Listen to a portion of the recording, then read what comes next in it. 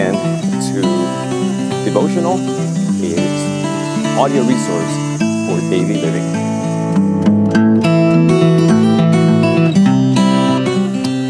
My name is Ariel, and I will be your host for this series, and this is episode 3.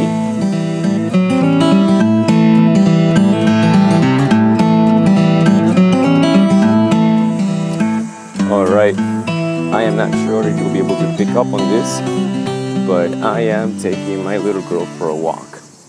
And so you may hear cicadas, traffic, people walking by. This is as live in the real world as we're going to get.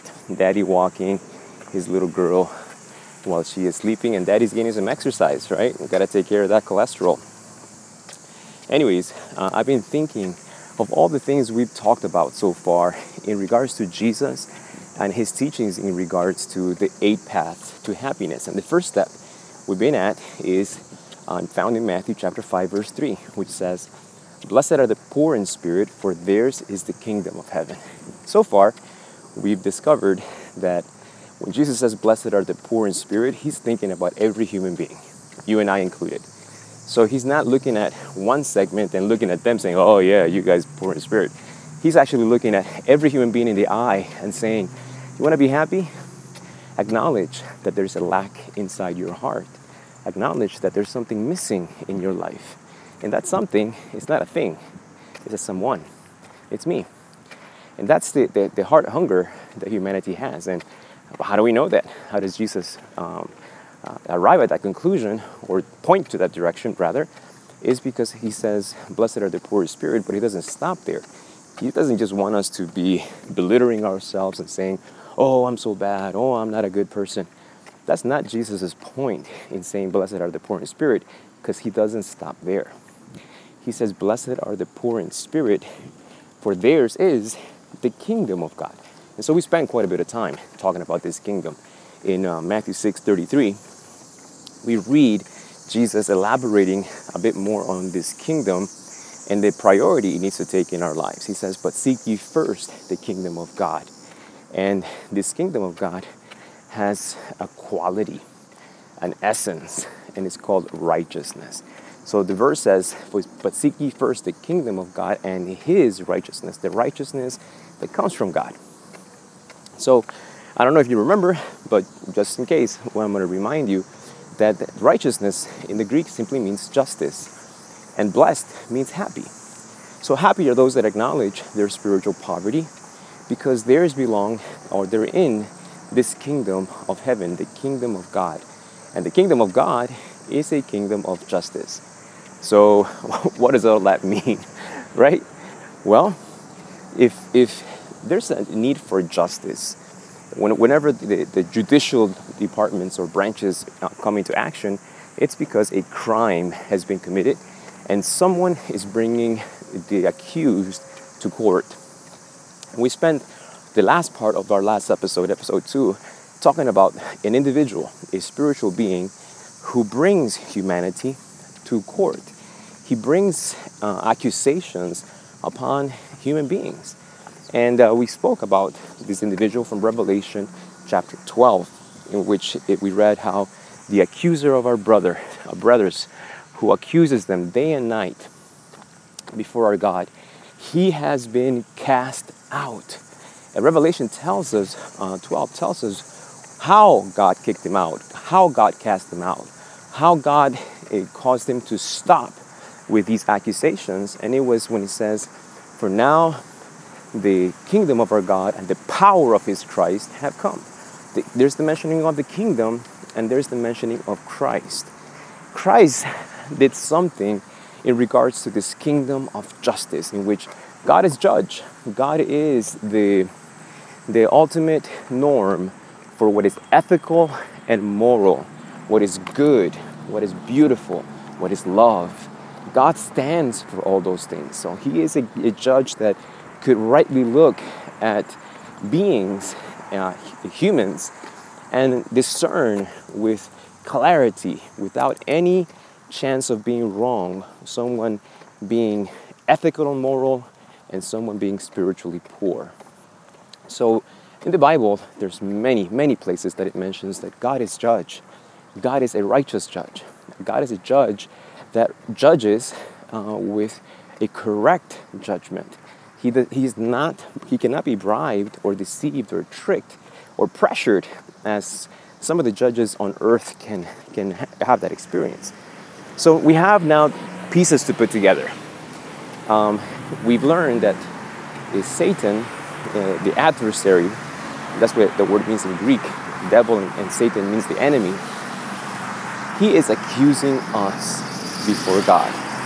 And what does that mean that he's accusing us? So what is he accusing us of? Our spiritual poverty. So in that sense, the accusations of the adversary are correct. He's not making stuff up. He knows very well what you and I have done because, to a great degree, he has been tempting us. He has been enticing us, deceiving us into betraying our conscience, violating our conscience, betraying the values and priorities we outwardly express that these are the things we believe, these are the things we value. As a country, right, we say that we believe in liberty for all, freedom for all. But in our practice, we reveal that we don't. Racism is still very much alive in our country. The news media and the coverage clearly reveal that we're not a United Nations, as our name, the United States of America. We are the divided states when it comes to race, social class, and a whole bunch of other things.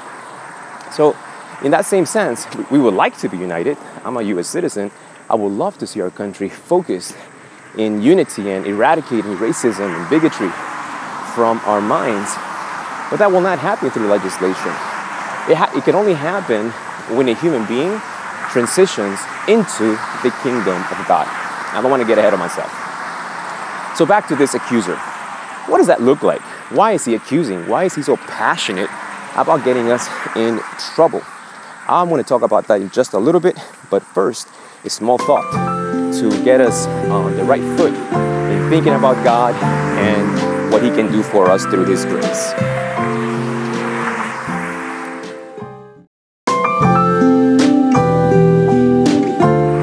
All right.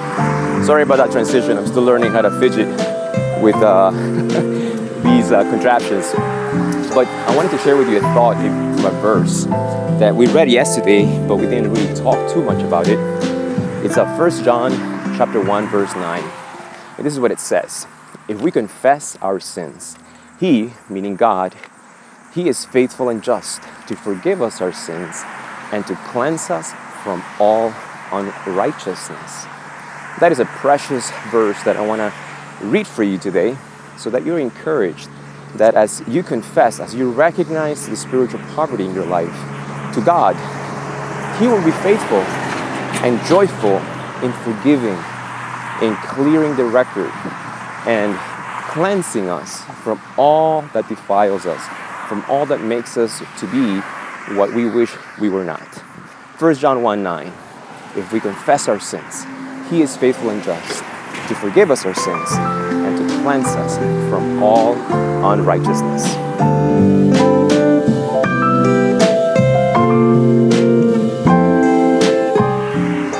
All right. So we were talking about the enemy, the adversary accusing us. And why is he so adamant in doing this? Why is he so passionate? Because the Revelation says that he does this day and night, nonstop. I'm going to give you a little illustration. It's not, I think, something that I think everybody can relate to this because we've seen it. When a politician gets caught in some sort of corruption and boom, it comes to light. Many of them react in this manner. As the news begin to highlight money, whatever the issue may have been, they begin to point at other politicians, at other individuals, and saying, hey, no, you want to see corruption? Look at them. Look at their corruption. They want to deflect. They want to point in another direction. Excuse me, they want to point in another direction for a reason. The logic goes a little bit like this. All right, you caught me. But I want you to also see someone else that is just as guilty as I am. So if you're going to punish me, you're certainly going to have to punish them as well. So in the back of the mind, there is this strong desire not for justice. Their accusations are not to seek for justice. Their accusations are to seek condemnation and punishment for another person. So when the enemy is accusing us, he is not accusing us with any desire whatsoever of seeing God exhibit his righteous judgment. He wants us to be destroyed. So the argument goes, okay, so I am a rebel and I have made my choices, and now I see the consequences, that my days are numbered. I have been cast out, and I know the destiny that awaits for me. So now that I know this, I also know that these other people have also messed up. They've also made their choice. The human race has also turned their backs on you, God. So if you're going to destroy me, you're going to have to destroy them as well.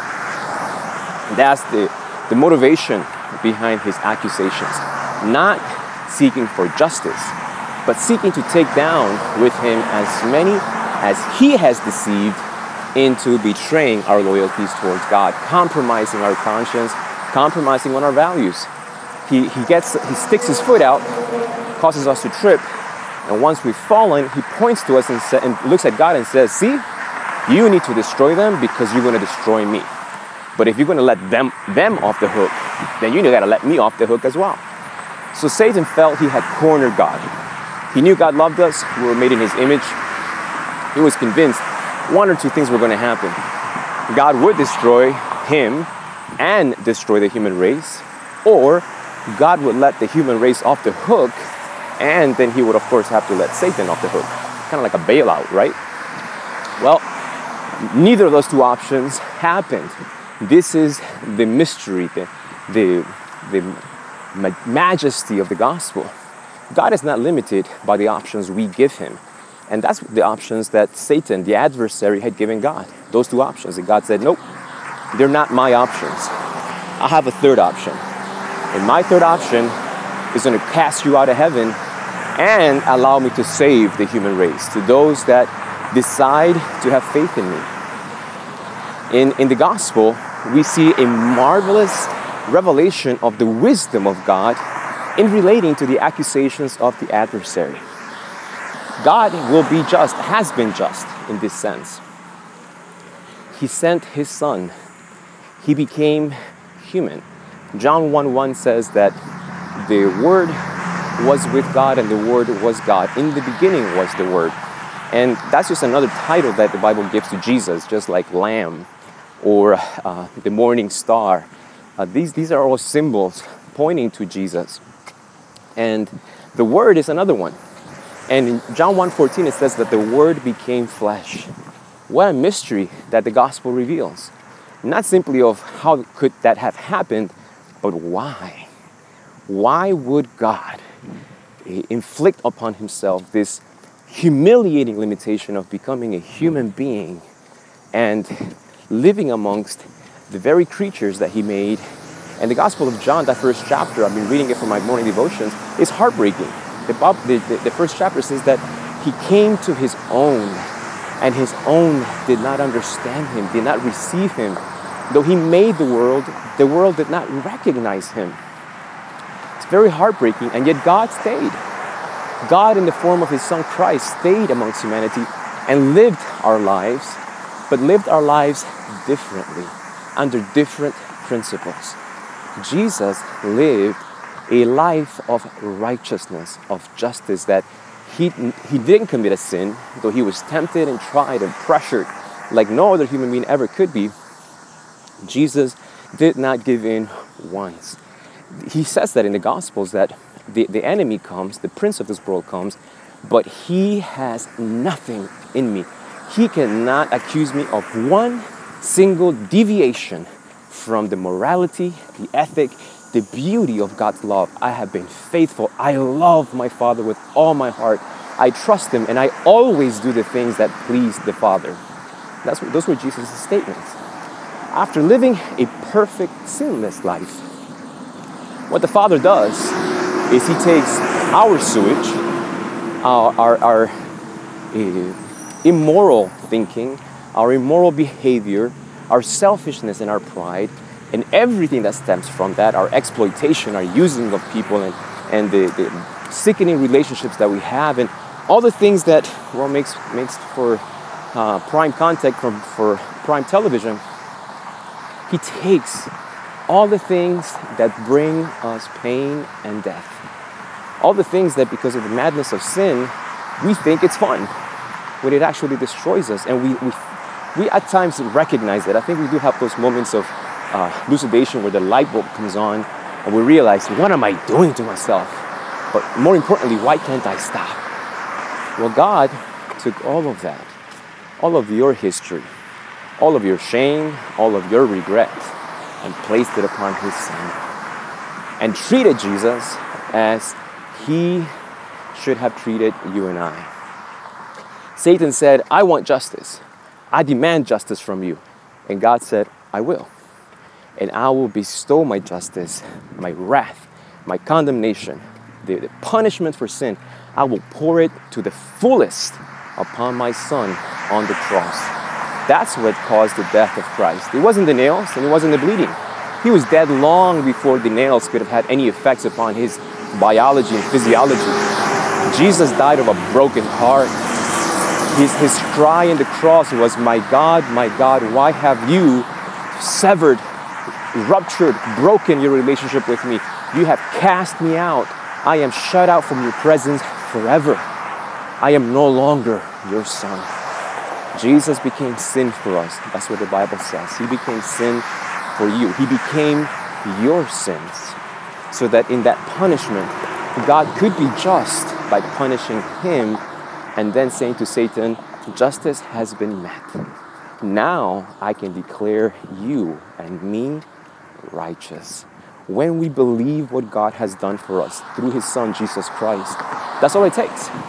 And God says, because you believe in me, because you trust me, I will take his perfect life and cover all the shame, all the regrets from yours.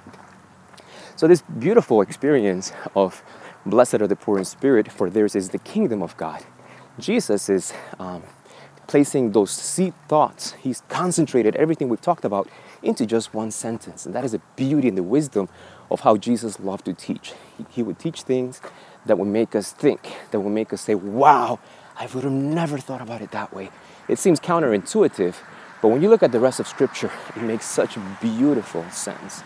That God did not think it below himself to take the form of humanity with the brokenness of our human nature, our physical deterioration. He didn't mind.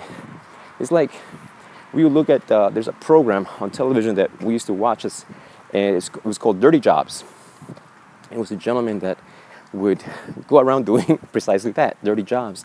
And even, I don't know if you've seen an episode where he's cleaning out at a pig farm, the excrement and the urine from the pigs.